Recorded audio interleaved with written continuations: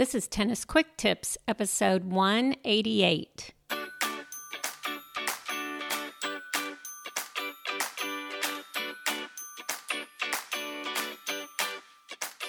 Hey, it's Kim from TennisFixation.com.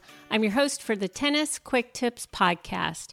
With every episode, Tennis Quick Tips brings you a quick and easy tip to improve your tennis game and to make sure you're having fun every time you step on court. Well, in this episode, you are going to get more doubles tips and strategies than you could ever have thought possible. I'm talking in this episode to my good friend Mehrbon Iranshad. You may know him. He is the host of the Tennis Files podcast, and he also hosts the Tennis Summit every year. And he agreed to come on Tennis Quick Tips and give me his very best doubles strategy tips.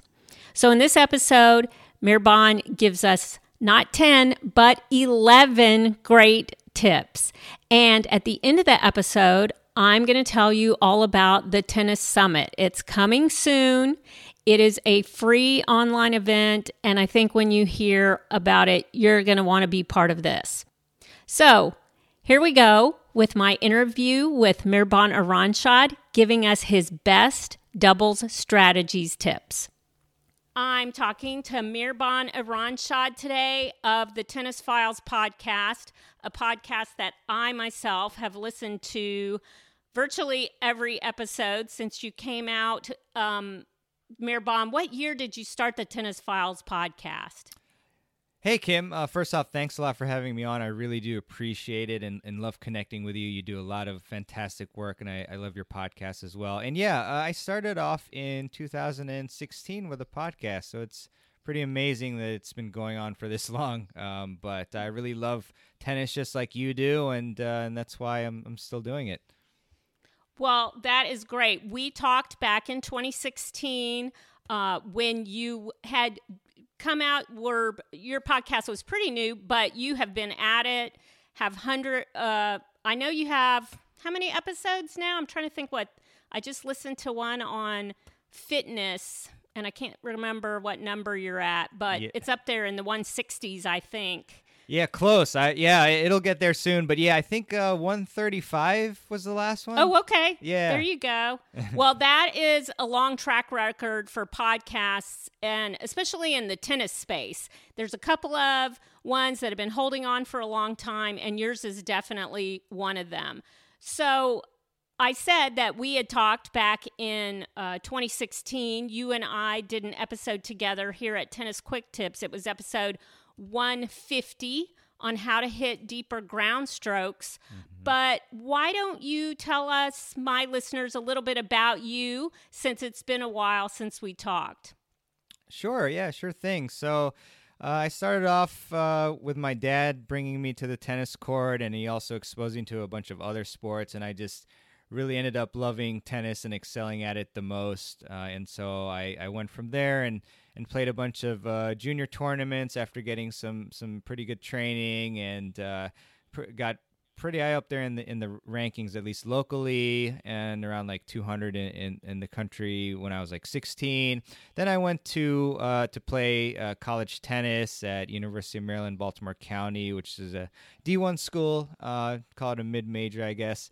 And had a lot of fun there. And then after that, I went to law school and actually stopped playing tennis for 3 years. And it was through my best friend Victor, who introduced me to USTA leagues, that I rekindled my passion for tennis. And ever since then, I really loved it. And pretty much there was one day where I was searching for some tennis information. I think it was backhand technique, and I kind of looked at some of the sites, and they were good, but then it just occurred to me that, hey, you've been playing for a long time, and people are putting informational content on the internet, so why not maybe you just start something up and tell people what you've learned through your lessons and experiences and so forth. And so then I started tennisfiles.com in 2015. And then a year later, I ended up seeing that there were all these podcasts out there. and I looked for an interview style one regarding tennis, and I think I found like one other one, but I thought to myself that it would be really cool to be able to interview tennis experts, and that's when I started the podcast, and it's been doing really well. Just like Kim, your podcast has been doing great as well. And I've been fortunate enough recently to for the Tennis Channel to actually put my podcast on their podcast network, which started in August of last year. And yeah, just been doing that ever since, and doing some other stuff on the internet as well. And yeah, that's pretty much the story. Yeah, I love your podcast because you don't just talk about, oh, here's how you're going to hit a better backhand, or, you really go into all the ways that recreational players can become better players, including fitness and the mental game and a lot of things that the pros do outside of just hitting tennis balls that we can actually bring to our own game. So that's why I've always enjoyed it. I was saying the episode you did just recently that was all focused on fitness, I was like, this is it. This is what I'm going to do. It's going to make such a huge impact. So that's why I love all the different experts you bring in. They're really great. Well, Mehrban, you are an expert as far as I'm concerned, and you and I talked about how much I would love to hear some tips for my Tennis Quick Tips listeners from you. And so specifically what we were talking about was doubles, because I know I have a lot of listeners who play a lot of doubles, and I know you play doubles too. I do almost exclusively. In the summer, I try to get some singles in, but year-round, it's doubles. And so I was hoping you might give us your favorite strategies for winning points in doubles, because we all need some help there with strategies we can put to work out on the doubles court. For sure, Kim. And I was thinking about you and your listeners last night, actually, because I had a 9-5 combo match, doubles match, and I was thinking, oh yeah, if there are any additional strategies that I use today, I'll definitely mention them on the podcast. And so yeah, I'm really excited to talk to you about that. And I'll preface it by saying that when I was a junior player, and even up until college, I really had no clue how to play doubles. I mean, I was just a grinder out there playing singles, and in a lot of cases just reacting to what was given and being consistent. And so I started to learn more about doubles when I played college tennis. My coach would, help me with positioning and so forth. But I want to give you, I believe, 10 tips today on doubles strategy, and hopefully you can implement. I really implore you to implement at least a couple and see how they work for you, and then let Kim know or myself know how it works out. But so the first one I actually group into what's called disruptive plays. And the reason for implementing these plays is to throw off the returner and also the returner's net partner. And whenever I've implemented these disruptive plays, my teammate and I have always gotten free points, whether that's just a missed return or we're able to pick off the returner when we're at the net. And also, because in a lot of cases the returner does not know where the net player is going to go. So these plays that I like to use are the poach, the fake poach, I formation, and Australian. So I think you know the poach, where you've got you're serving, let's say, and then your net partner calls a poach, and then that means that your net partner will just cross to the other side, and you'll cross as well. And then the fake, obviously, is where you act like you're going to poach, but then you actually go back to where you are. And I actually like that one a lot too. After I throw in a poach or two, and then maybe the returner is tempted to go down the line, I'll do a heavy fake and then go back and then be able to hit a volley where I'm at. And then the I formation is a very fun and interesting way to strategize and play the game. And that's where let's again say you're serving, and then your net partner is actually crouched down in the center of the court, basically, up near the net, and then they're going to tell you where they're going to go. In a lot of cases, they'll also tell you where to serve, but then also what side they're going to go. And so this way, by using this formation, your opponents basically have no idea where you're going to go, because you can have the net player go to the left, to the right. And this was huge for me because last night, as I mentioned, I played a 9-5 combo match with my 4-5 partner. We actually lost the first set, and we actually did not use too many of these disruptive plays. But in the second set, and also the third set tiebreaker, we ended up using them a lot. And we didn't get broken in the second set. We won that, and then we won the match. And I've used these plays to great effect, and I can confidently say that in a lot of cases, if we didn't use these plays, we would not have won. So I've won a lot of matches with these plays, and of course also the Australian, which is basically, let's say if you're serving on the ad side, if you're serving on the ad side, then your partner actually is also standing on the ad side as well. At the net, and then you're just going to take a step to that deuce side.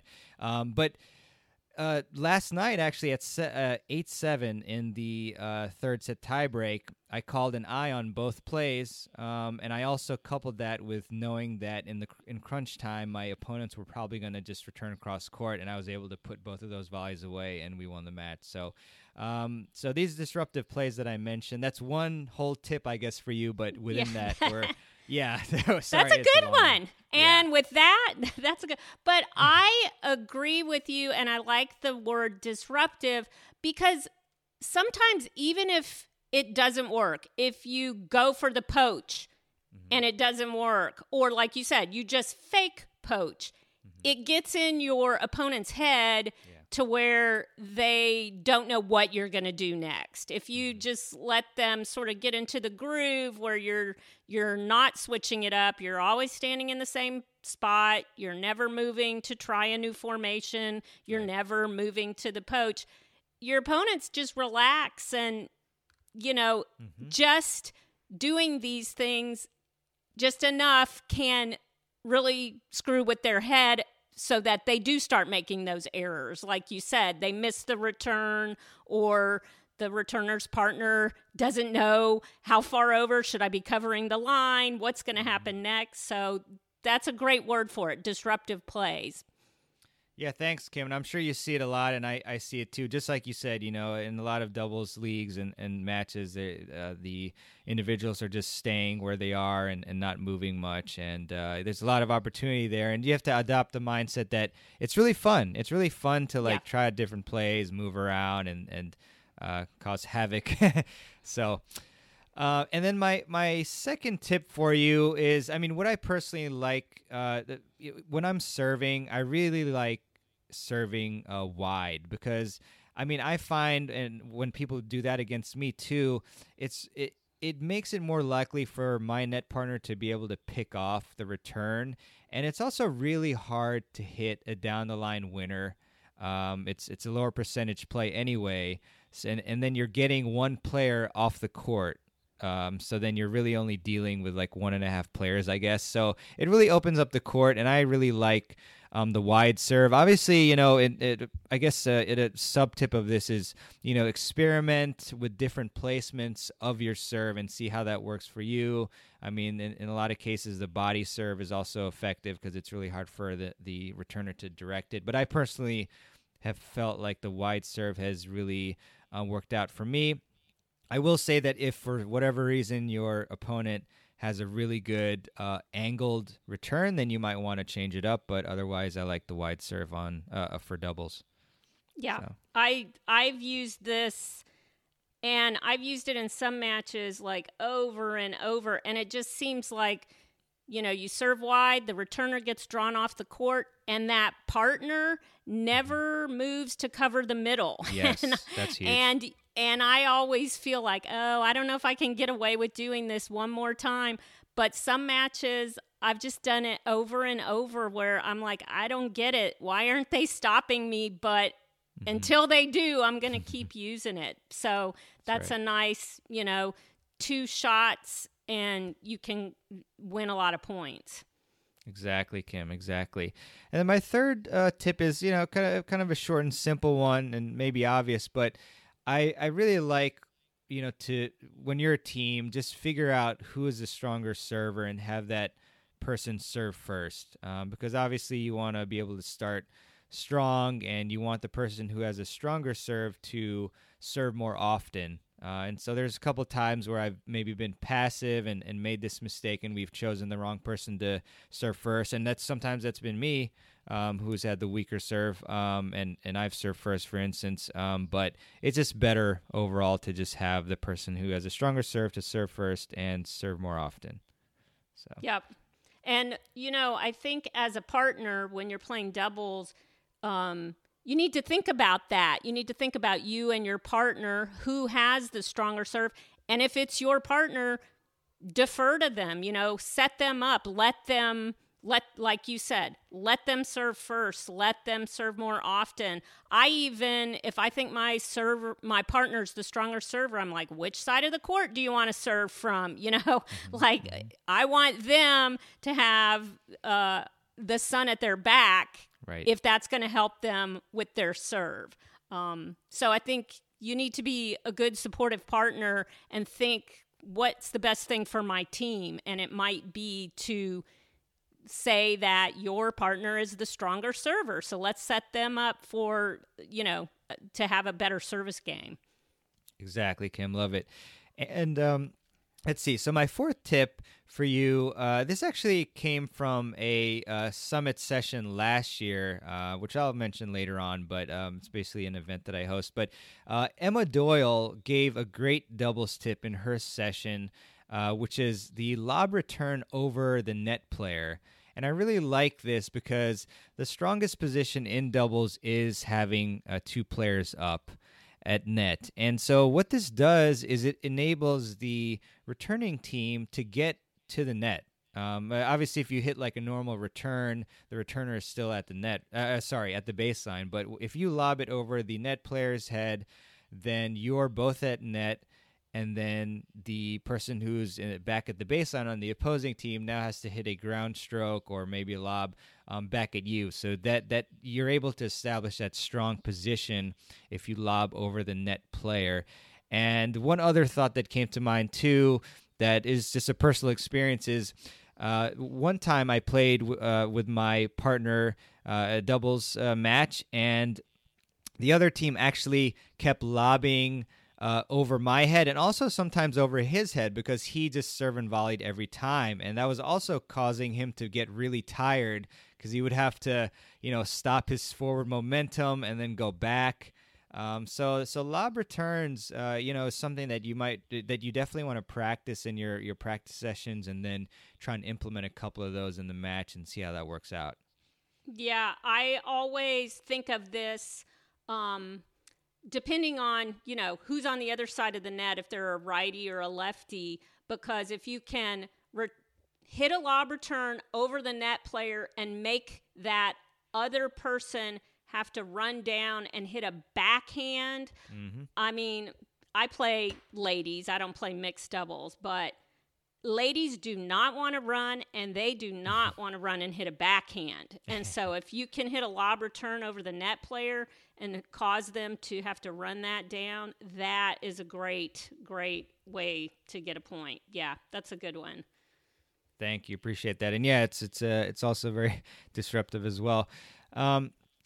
And also, I mean, this is kind of related to the doubles plays too, but I don't see enough signal calling by the server's partner in a lot of cases. So you really want to make sure that you're talking with your partner and calling signals, whether that's a poach, fake poach, or like this location of the serve. And, by calling signals, it really enables you to pre-plan the point out. Because, I've played with players who they say, let's just free play, as they call it. But it's always better to really have a planned out play, at least for the first couple shots. So I really like having the net player call signals for the server, and also alternatively, talking about what you're going to do before the point starts. Yeah. Yeah, for sure. Good one. And then my next tip for you is that it's really, really helpful to be able to read your opponents and really pay attention to their tendencies, their favorite shots, their return patterns. As I mentioned at the top of the podcast, one thing that I pick up on is like most players on important points, they have kind of tendencies that they go towards, right? So if it's, let's say break point, I guess if it's break point, then it's possible that the opponent's going to return cross court, or I guess like maybe a better example is if it's 9-all in the tie break, that you're definitely probably going to get a cross court return. So then that tells you, okay, I'm going to go and pick off that shot. Another tendency, if somebody is falling back when they're hitting a shot, that's probably a good sign for you to cross the net, to poach, to pick off a weaker shot. And also returns, maybe the player has a much weaker backhand. Obviously you want to target that. So it's really important to just pay attention to what's going on and being aware, because in tennis, all it takes is a couple, maybe one more point that you've won, and then you're going to win the match. So really crucial to pay attention to tendencies and things like that. Right. And I think definitely in recreational play, people have those tendencies, and you can read them if you pay attention. I think a lot of players don't believe that's true, but they have never thought about it and tried really hard. You can see a lot of shots that are coming and prepare yourself for them. So I think that's a great tip. Thanks, Kim. Appreciate that. And so the next tip for you all is, I don't think this is controversial, but it really, you're going to increase your chances of winning if you do target the player who is weaker in doubles. I mean, you obviously you don't have to do this to where you're hitting it to that person every time, unless this is like a huge, extremely important match. But in situations on the court, you have to be kind of smart about it. Like for example, if you have to hit a passing shot or a ground stroke into the net players, obviously if you know that one player has weaker volleys, it would be much more advantageous for you to hit to that person. And I've caught myself quite a few times, on certain points that were pretty important, and I hit to the other player for whatever other reason.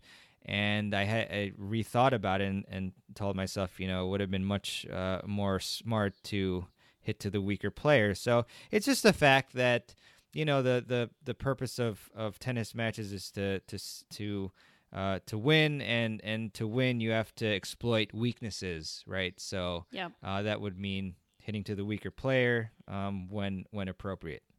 Right. And not only, that's the most basic strategy. Surely nobody has a problem with that. But I think also sometimes to be aware that things can change during a match. Like you think this person is weaker, and then suddenly you realize, no, it's the other player for whatever reason.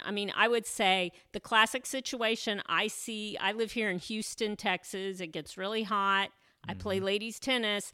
And one player will be really good, and then somewhere in the middle of the match, she gets really tired, and suddenly she's the one we need to pick on. You could say maybe that's controversial, that somebody's really tired and they become the target. But, if somebody is slowing down and can't get to the ball as easily, then you need to keep watching and see what happens, and maybe you have to switch who's the weak link during the match. Yeah, that is a wonderful point. Just like you said, it's possible also that maybe one player is just playing lights out, and then all of a sudden when the match gets close, that same player gets tight. Yep. So yeah, that's a really wonderful tip.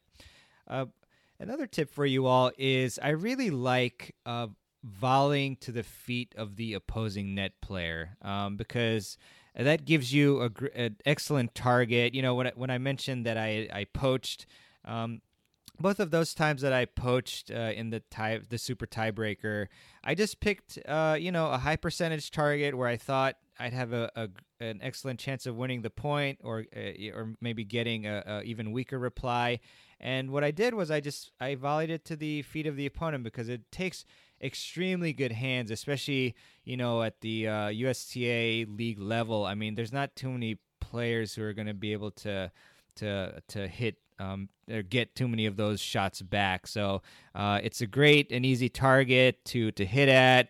The person's feet. I mean, I'm not advocating for hitting their head or anything, but their feet, lower part of their body, aiming there. Then probably 95 times out of 100, they're gonna maybe get a part of their racket on it, but it's gonna go to the ground or the net. So that's just a really great high percentage location for volleys that'll win you the point. Yeah, yeah. And even if they do somehow miraculously get it back up, they usually pop it up where, the next shot you're going to put away. Because if it's down at their feet, all they can do is hit it up. So, yeah, that's another great way to win a doubles point. Yeah, thanks. I appreciate it. Yeah, and that's exactly what happened. Well, on the first point at 8-7, I volleyed to the feet of the net player, and it was not returned. And on the second one, I volleyed to the feet again, and that player actually had nice hands and got it back, but it was a weak reply, and I had an overhead. So, yeah, so that's what happened. But the next tip for you all is I really like to change my return position when I'm returning, obviously. So, one example of this is oftentimes when I have an opponent who's able to hit serves to my backhand, I will actually shift a couple steps to the left. And I'm primarily return on the deuce side, but this works for the ad side too. And so what that does is it gives them a smaller window to hit to my backhand. And in many cases, they will slice it. So they'll aim for the obviously the other side. And then in those cases, I'm well prepared because I know that it is a good chance they'll go there. So I don't have any problems personally with just split stepping and then moving to my right. And so in that case, it's simple tweak of where you're standing. It'll give you a better chance of hitting your favorite shot. And it'll also give the server a different look and make them kind of think a bit. And so I found that that's actually helped me quite a bit in my matches. Mm-hmm. I actually have not done that, but I like that one because same thing. If it just gets in their head and they're wondering, okay, now what are they doing? Why did they move over there? A lot of times that's all you need to throw things off. So that's a good one. Thank you. Yeah. These are all these tips, I've been able to implement and they've worked out really well.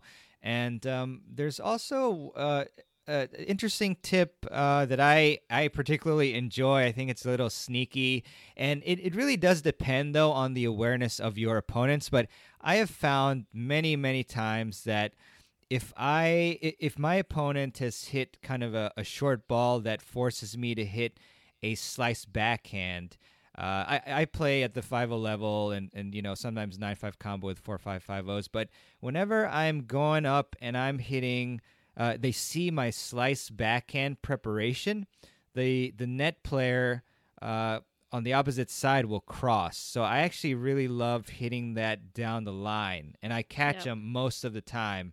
And another tip that works for me that's pretty much the same thing is a lot of times when I'm at the baseline and I'm on my back feet and they see that I'm like moving like backwards, I guess, I hit it down the line because a lot of times, again, they're crossing.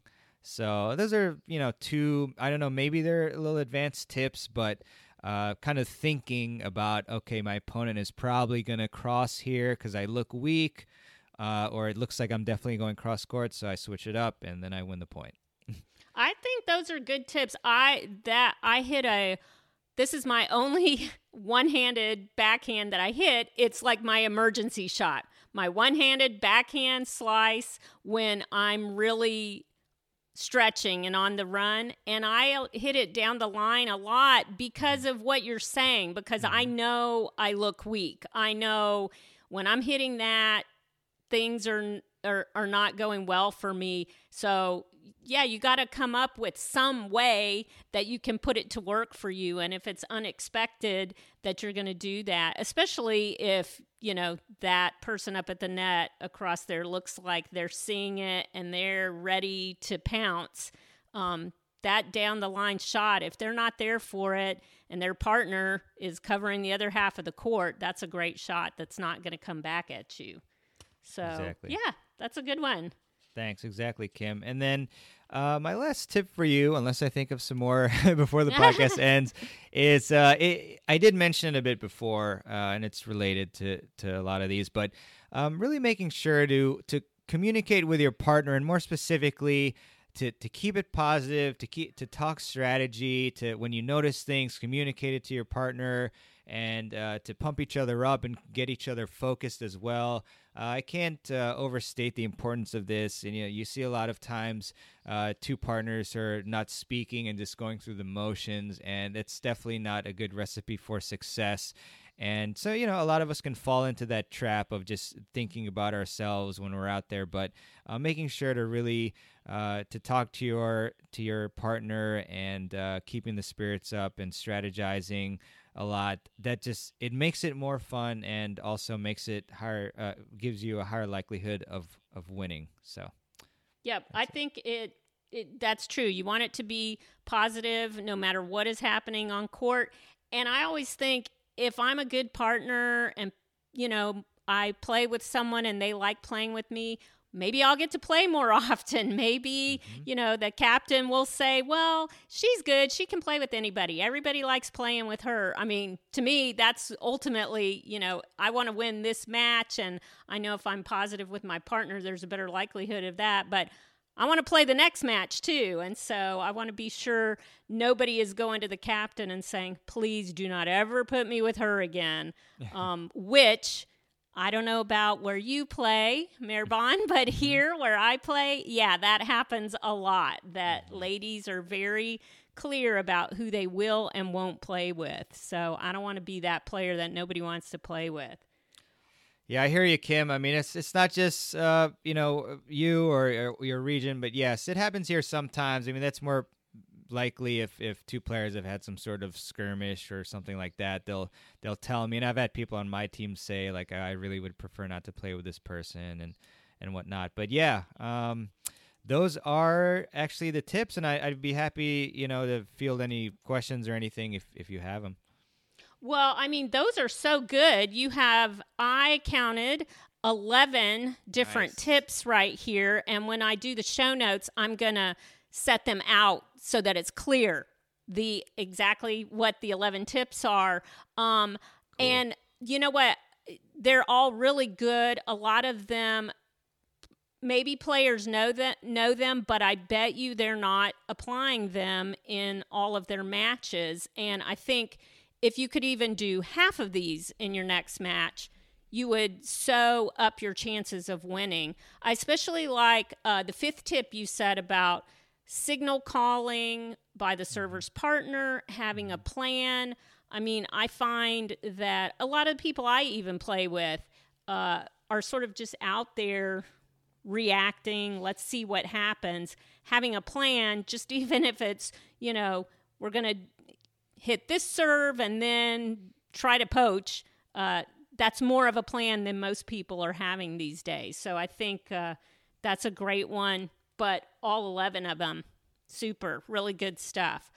Well, Meerbon, this is like a longer episode than I usually do, but you have given like way more than one tennis quick tip. You've given 11 quick tips. So thank you. That was fabulous.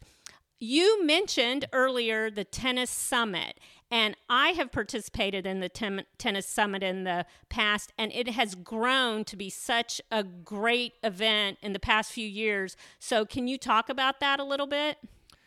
Yeah, Kim, thanks a lot for giving me the opportunity to talk about it. Yeah, it's a really fun event for me and the audience. So basically what it is, it's a week-long online tennis conference. And so this year will be the 4th year of the event. It'll be in late April. And what I do is I contact over 30 of the top coaches in the world that I can find and communicate with. And what they do is they teach the audience lessons, and sometimes I interview them as well on different areas, the biggest areas of your game, including technique, strategy, fitness, and the mental game. And it's actually free to register and to check it out.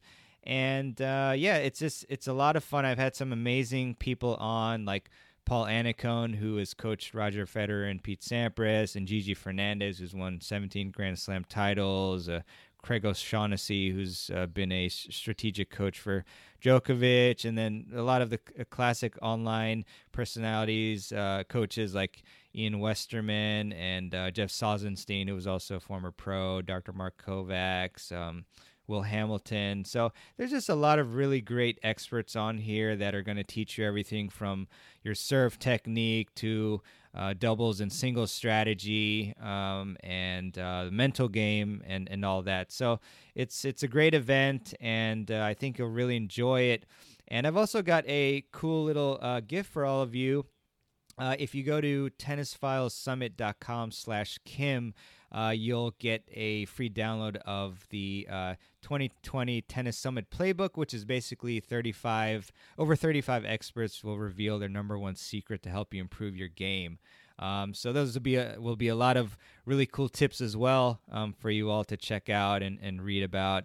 And then obviously, if you'd like to attend, I'd love to have you, and you can check out all the cool videos and whatnot from these experts. So that sounds cool. I will definitely have that link that you just gave in the show notes for this episode. You know what I like about this event is all those people you named are all great tennis instructors, and we can all find stuff from them, but it takes a lot of time to track all of this down. The Tennis Summit really puts all of it together in one package and says, here it is. Here are the top professionals who are teaching online, which is really, for a lot of us, the only way we're going to be able to access these kind of people. And here is one package where you can find it all. So that's what, when I've gone through the Tennis Summit, that's what I really liked, is it wasn't a lot of work for me to find them. They were all right there. So it was tennisfilessummit.com/Kim. And is there anywhere else where people can find you, where you'd like to send the people who listen to this kind of stuff? Yeah, no, I appreciate it, Kim. Yeah, I mean, you can check me out at tennisfiles.com. There I'll have my podcasts and articles and so forth on there, and you can find the Tennis Files podcast on iTunes, and be sure to listen to Kim, before mine. That's nice of you. Oh, of course. And yeah, that's pretty much it. I mean, I'm on social as well. I believe my Instagram handle is tennis.files, and then I'll be Tennis Files on Facebook, and I think Tennis Files on Twitter as well. So yeah, that's pretty much it, Kim, but I just really appreciate you having me on, and continue doing the great work, and people love you, and I really appreciate what you're doing, so thanks for everything. Well, thank you, Mehrban, and I love your podcast too, and as I said, I'm always listening to it, and I'm really looking forward to everything you're going to be putting out coming up real soon here. So thanks for talking to us today. I really do appreciate it. Anytime, Kim. Happy to do it and appreciate it. And everybody have a great month, and keep playing tennis and improving. Hey, so that is my interview with Mehrban Iranshad of the Tennis Files podcast. This might be one of my longest episodes, but it was truly packed with great information. 11 good double strategies tips that I know you're going to want to put into practice. And I will have those over at the show notes for this episode, which you can find at tennisfixation.com/quicktips188. And I cannot recommend the Tennis Summit highly enough. As I said, I've done it before. I will be doing it again this year.